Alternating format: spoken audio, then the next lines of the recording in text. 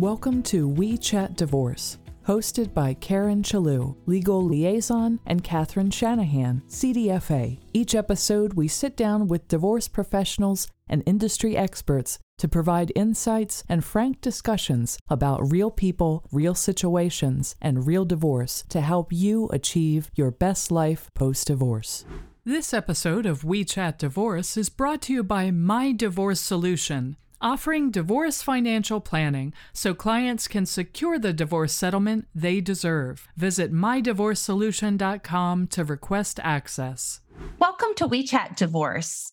Katherine and I are so happy today to welcome Rebecca Stern, family and divorce mediator. Our episode today is all about navigating divorce when your child has special education needs. We'll discuss the best financial advice if you find yourself faced with these unique circumstances. But first, let's meet Rebecca. Rebecca is a divorce and family mediator, special education parent advocate, and founder of Pearl Mediation. She works with both amicable and high conflict couples and is driven to change the divorce experience for families. She's a professional problem solver, and through that process, she navigates clients through issues of custody, parenting, child support, spousal maintenance, property division, and has created a right-fit special education plans for countless families. Avoiding the expense, time, and drama associated with the traditional adversarial process of divorce, Rebecca helps clients build enduring agreements and move forward on solid ground, educated, and empowered. Welcome. Well, thank you for the lovely introduction. It's great to be here with both of you. Oh, we're so happy to have you. I was talking about special education and even just needs. That's a difficult task to have to navigate couples through, but I think probably the best space you can have is to be able to hear both sides out and help them see it with a neutral person. So I was just thinking of that as Karen was saying all those lovely things about you. What a great service you provide. Thanks so much. Yeah, I think it's two major life things going on at once, and it can be really overwhelming. But if we look at it like it's an opportunity to plan for all these things for the future and create a roadmap for that, it really can make things much better going forward. Yeah, kudos to you for that great work. So right before we get on to that topic, I'd like to ask you about a quote that you have on your website. I found it very intriguing. Blessed are the cracked, for they will let the light through. Why is that specific quote so meaningful to you in your work? Yes, I picked that out because it's a piece of Japanese wisdom that refers to the art of kintsugi, which is you take a piece of broken pottery and you restore it, put it back together again. But instead of trying to make it what it was before, it actually becomes more beautiful because you're using this gold resin to piece it back together. So it becomes a more interesting, vibrant piece of art, really, when you're done with it. And I thought that's a great parallel to what we're trying to do in helping people through a divorce.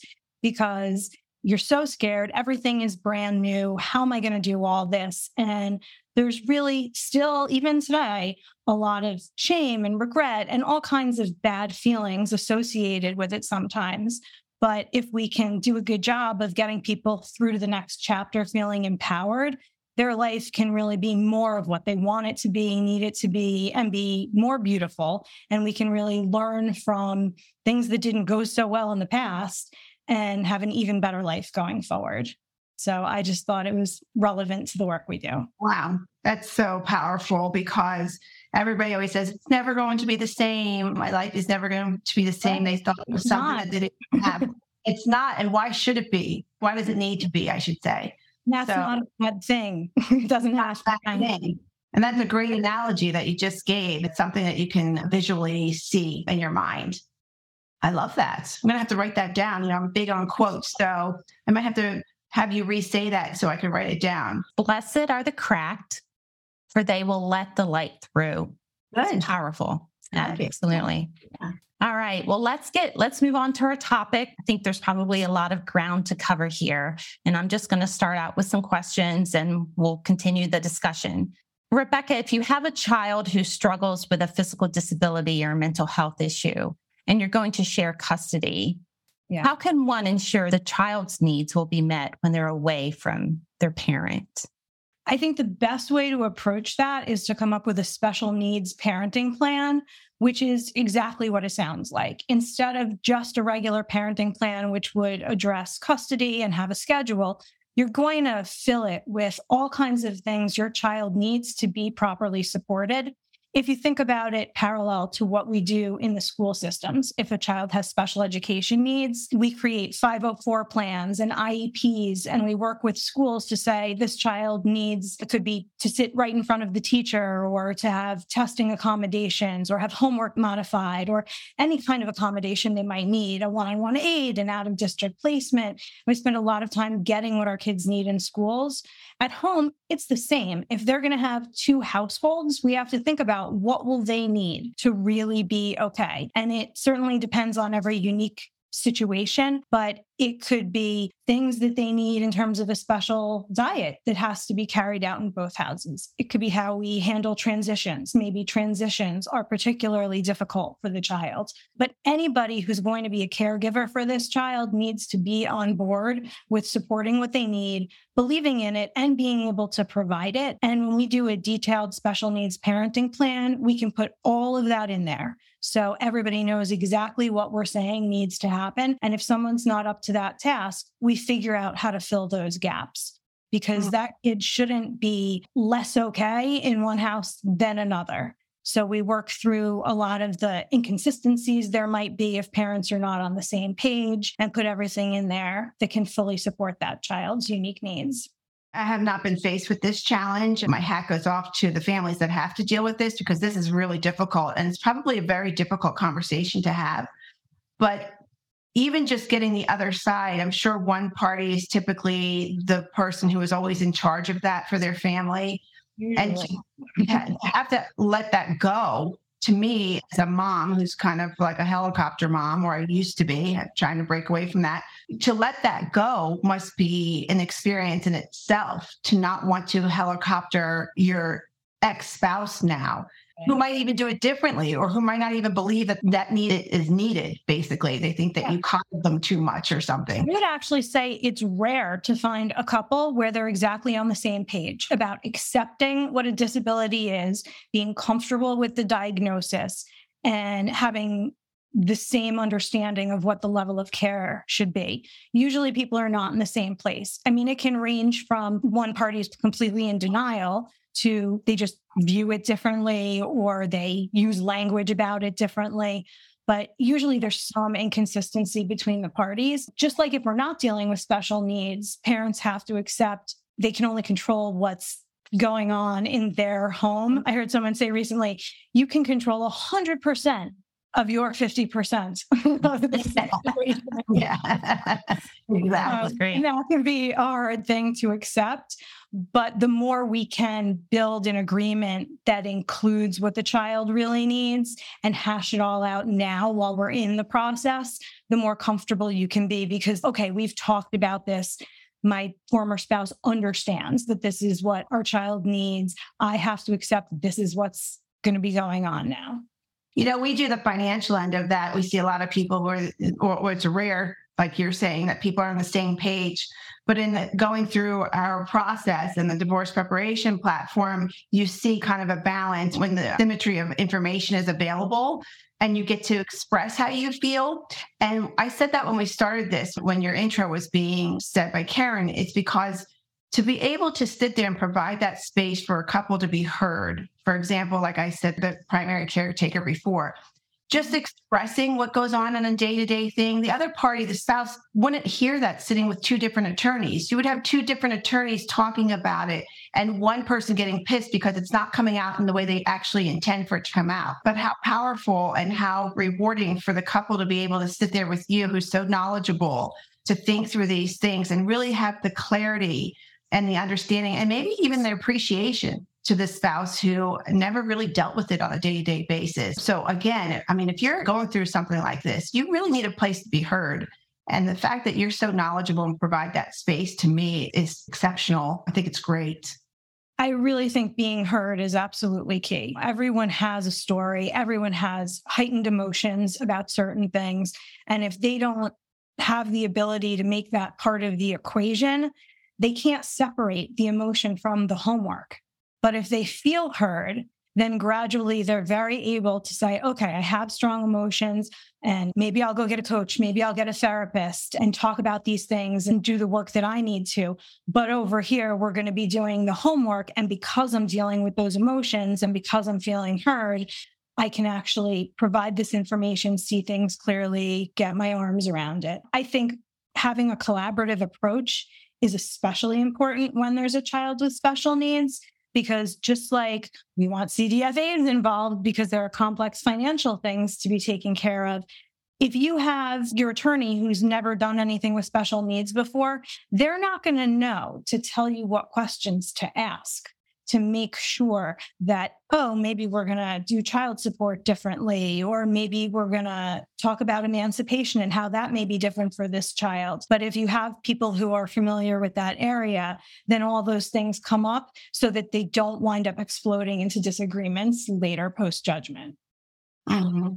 So I have a question just on the terminology of this all, because I often have conversations on our intake calls regarding the children who their parents will describe as a special need. And sometimes I will say, well, what is the diagnosis, or what is the special need?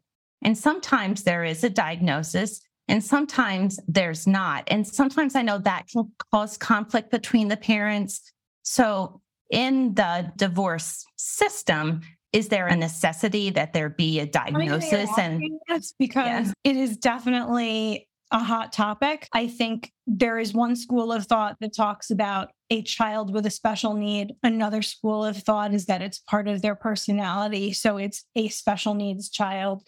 Some people don't like the term special needs. We talk about disabilities, and, what is most politically correct is really getting batted about. And there are a lot of articles about it now. So when I talk to clients about it, I usually try and come at it from the personal perspective, because sometimes I'm wearing two hats. I do this professionally. I've also experienced these things personally. And I know how I felt when I was trying to get a diagnosis for my own child. And nobody wants to label their child. So I don't care what the label is. I don't care what the name of a diagnosis is, what the language is. Whatever someone is comfortable with, that's what we're going to use, because we just want to respect whatever you're comfortable with. But really at the heart of it, I want to know, what's going on? What are their strengths and weaknesses? What do they need to be their best self? And those are the things that we really need to tackle. So I want to hear from parents. Tell me what an average day is like. What's great about it? What's hard about it? What do you worry about? And we take it from there, because really the diagnosis is just there so we know what it is, and perhaps, what clinical therapy might be of use in some way. But really, we want to know who this person is as an individual, so we know what's going to be best for them. That's great. However, if you're going through it litigiously and you're not amicable, will they want that diagnosis? Do you have to go through all of that heartache to get to that point? I would say that the special needs area and divorce do complement each other in that way, in that the best interest of the child is always paramount. So whether it's a child with some sort of challenge or not, I like to just focus on what really is in the best interest of this child, because that's going to win the day if you're in a courtroom, just as much as it should if you're not. Yeah, it should. You're absolutely right. Yeah. I appreciate you saying that. My divorce was 20 years ago. So it's a long time ago. And I did not know of any of these resources, or that you could even talk about it. But I had a child with ADD, and it was pretty severe, and he needed a lot of structure during his day and a lot of interaction with the teachers and so forth. And so when we were going through our custody battle, and that was what it was, I was just told, look, you can't tell your spouse what to do when the child is with dad. So give it up. He'll be fine. That's all I had to go on. That's what they told me. So it's good that there are spaces now, and parents can know that actually their child's needs do matter in these types of situations. I really appreciate that. And how great would that have been to go through that with Rebecca? Because when you experience something personally, it's so powerful to handle it professionally, because you know the questions to ask, you know the challenges, you've been through it, so you're relatable. And if Karen would have had someone like you to just walk through those those scenarios with her. Very different experience. So it's nice that we have people getting involved when they've gone through things themselves. Definitely. I mean, you just have such empathy because you know what that feels like and you know how hard it is and how overwhelming. So it really does help to know what the right questions are, whether you're going down the right path or not. And Karen, as you were saying about being told you don't have control over what the other parent does, that's certainly true to some extent. Everybody parents differently. And if you're in two different households, that will happen. But again, to go back to the school parallel, you're going to bring, let's say, a neuropsychological evaluation report to the school to say, oh, the clinician says my kid needs X, Y, and Z. So therefore, that's what we have to do. It's the same thing. If you're in a hearing with a judge, you can bring in a medical report and say, the clinician says my child needs X, Y, Z. Dad or mom has the funds to pay for it. Therefore, it should be part of the support obligation. But you need to know that you can do that and what kind of support you're going to need to make it happen. Right. And just someone like you just did, break it down so that you don't think your attorney told you something incorrect, but you just articulated it in a way where you could understand it better and know that you do have the ability to speak up for what you think is really important for your child or children. It's great. It can get complicated. I mean, couples who are co-parenting are going to argue about the cost of the basketball uniform. So imagine if they're talking about the tuition of a therapeutic private school. Woo. Yeah. It's so true. Yeah. So let's go on to that topic. What if you and your former spouse disagree about a service or treatment you believe your child needs? And maybe you already covered that, but do you have anything to add there?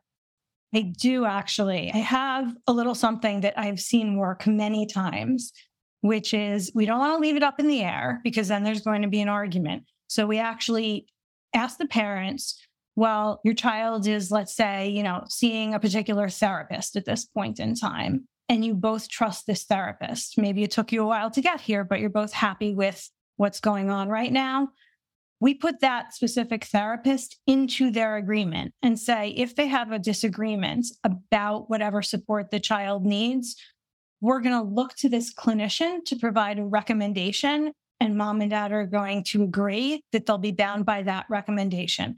And if it's not that particular provider, it's somebody with similar training that hopefully there's mutual consent about. But I always put it in the hands of someone who's a specialist in that field instead of the parents, because most of the time, if the parents have been involved and they know what's going on and they know what kind of care their child is receiving, they do trust the people that are already in their lives. So they'll both usually agree, okay, yeah, I would trust that person or somebody similar to that if we couldn't agree. And that can often help avoid that next battle over it. Well, that's a great idea.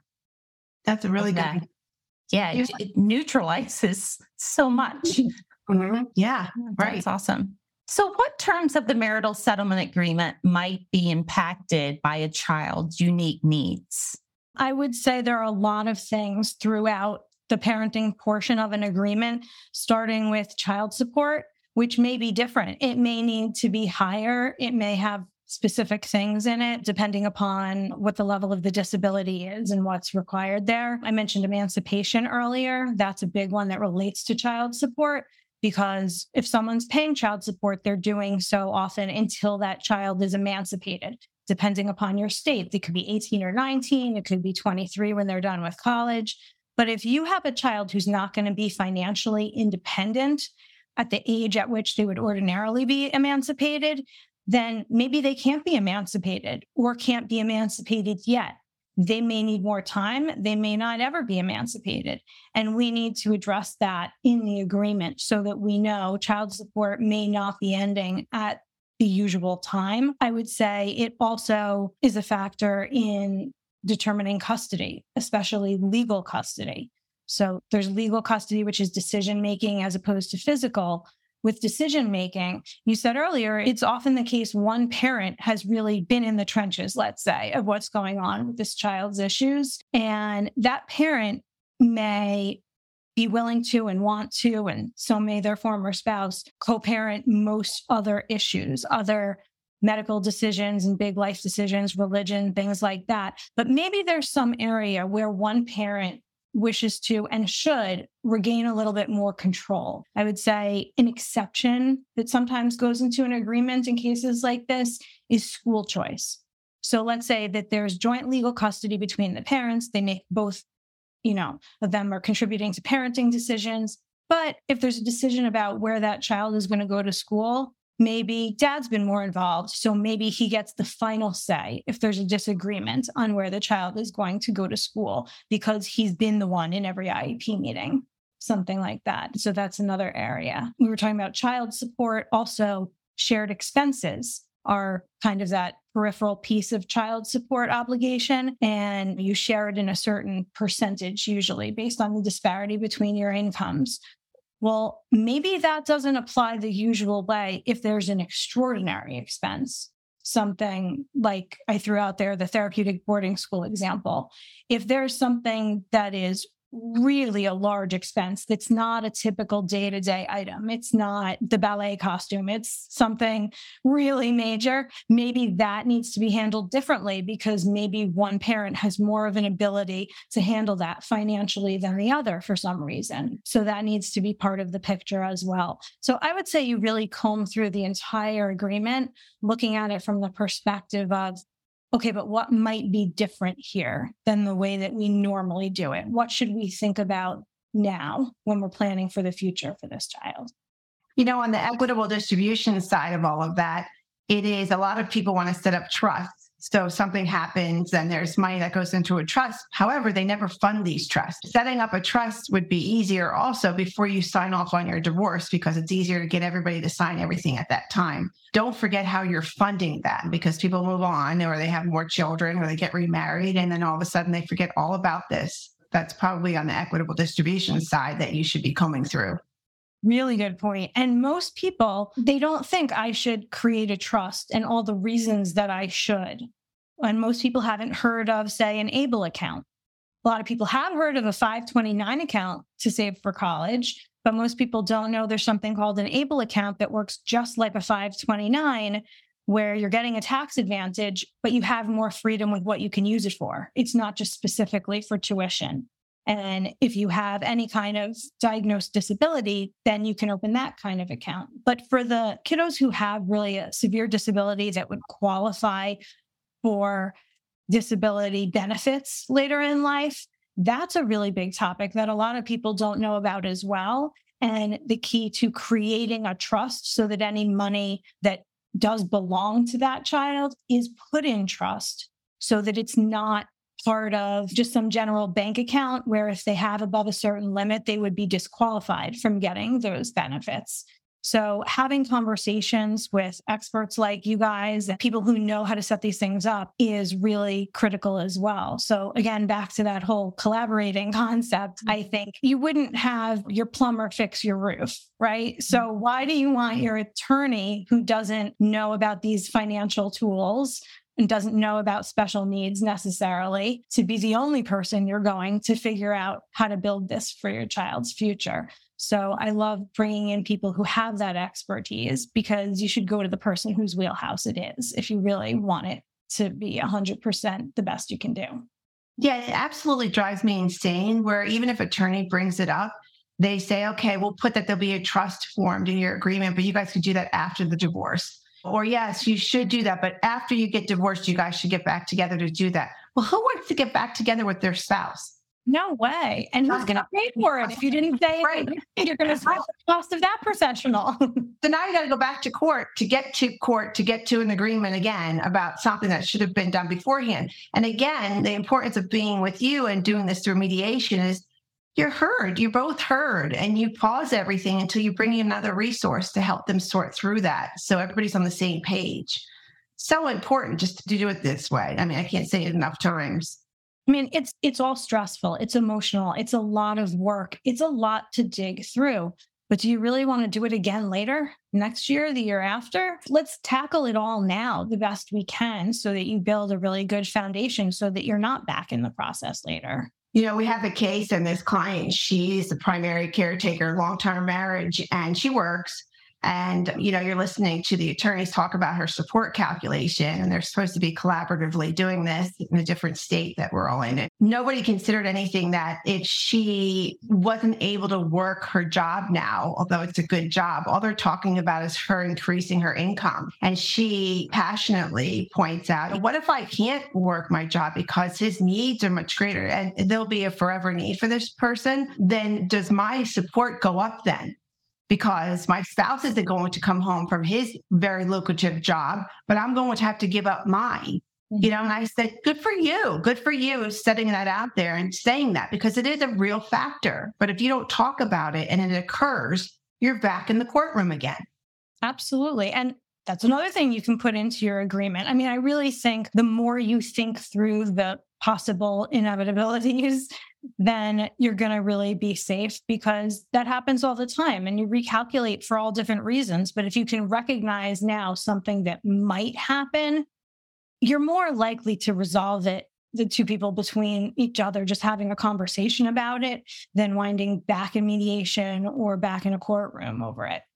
Yeah, which will inevitably happen if you don't draw a line under it during the marital settlement agreement. That's a given for sure. And that's one way to prepare financially for post-divorce, is to make sure all of these loose ends are tied up as you're completing your marital settlement agreement, for sure. Definitely. And I think that's why it's so important to have a good team behind you, because when you are in the weeds and you have a 5-year-old, you're not thinking about college. Right. Somebody there to say to you, ooh, I see something that could be on the horizon that we should be talking about now. And at the end of it, you are just finished. You're like, I want to be done. Please let me sign this agreement. I'm so over it. But you need your team on there to say, I know you're almost there, but the devil is always in the details, as we all know. So just to hang in there at the end to make sure you follow through will be really important, impactful actually for your lifetime. Yeah, I think so many people go into the process with so many fears. It's one of the first questions I ask clients. Please tell me, what keeps you up at night? That's what I want to know. I want to know what they're scared about.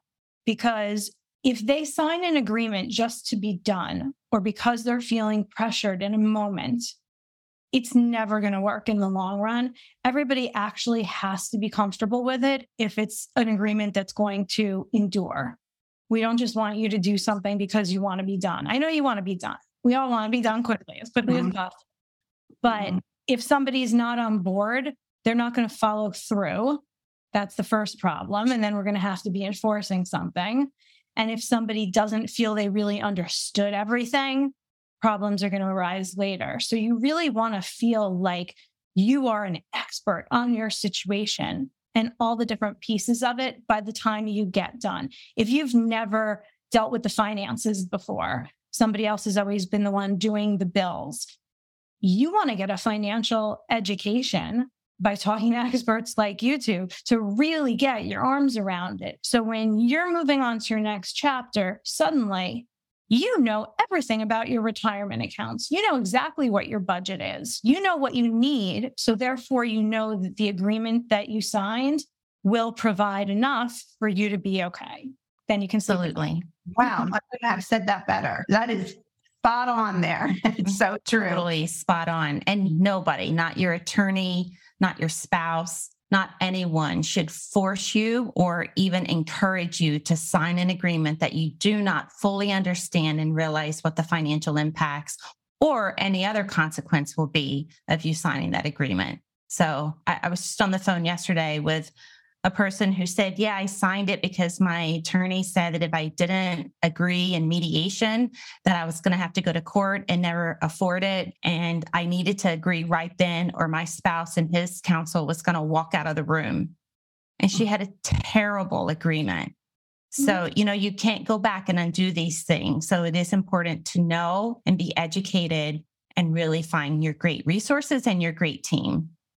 And that happens so often. So many attorneys will say, well, look, this person isn't going to budge. This is the best you're going to do. If you don't want to do this, you're going to wind up litigating and it's going to cost this many tens or hundreds of thousands of dollars. Well, anyone in that position is going to feel frightened and pressured to sign something. Absolutely. Maybe that person needs a new lawyer. Yeah, that's true. Exactly. Yeah.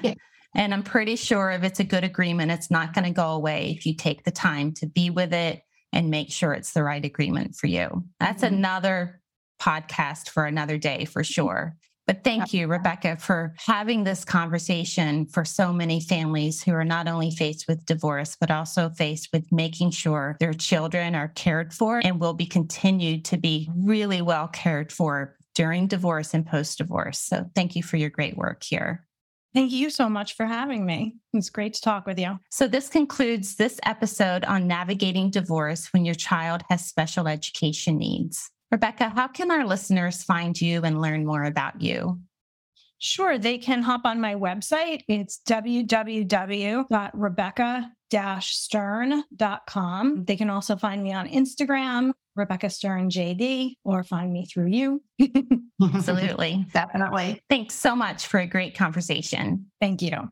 If you're considering divorce, make sure to protect your wealth with divorce financial planning from My Divorce Solution. Our certified divorce experts will help you untangle your finances and understand your settlement options so you can negotiate your marital assets with confidence. Protect your financial estate with divorce financial planning. Visit mydivorcesolution.com to see if you qualify to work with our financial divorce experts. That's mydivorcesolution.com for expert divorce financial planning. Thanks for joining us on another episode of We Chat Divorce. We hope this episode was informative and supportive on your divorce journey. If you are looking for more support for navigating divorce with confidence and clarity, head over to mydivorcesolution.com for more podcast episodes, divorce events, and resources for your divorce. We'll see you back here for our next episode.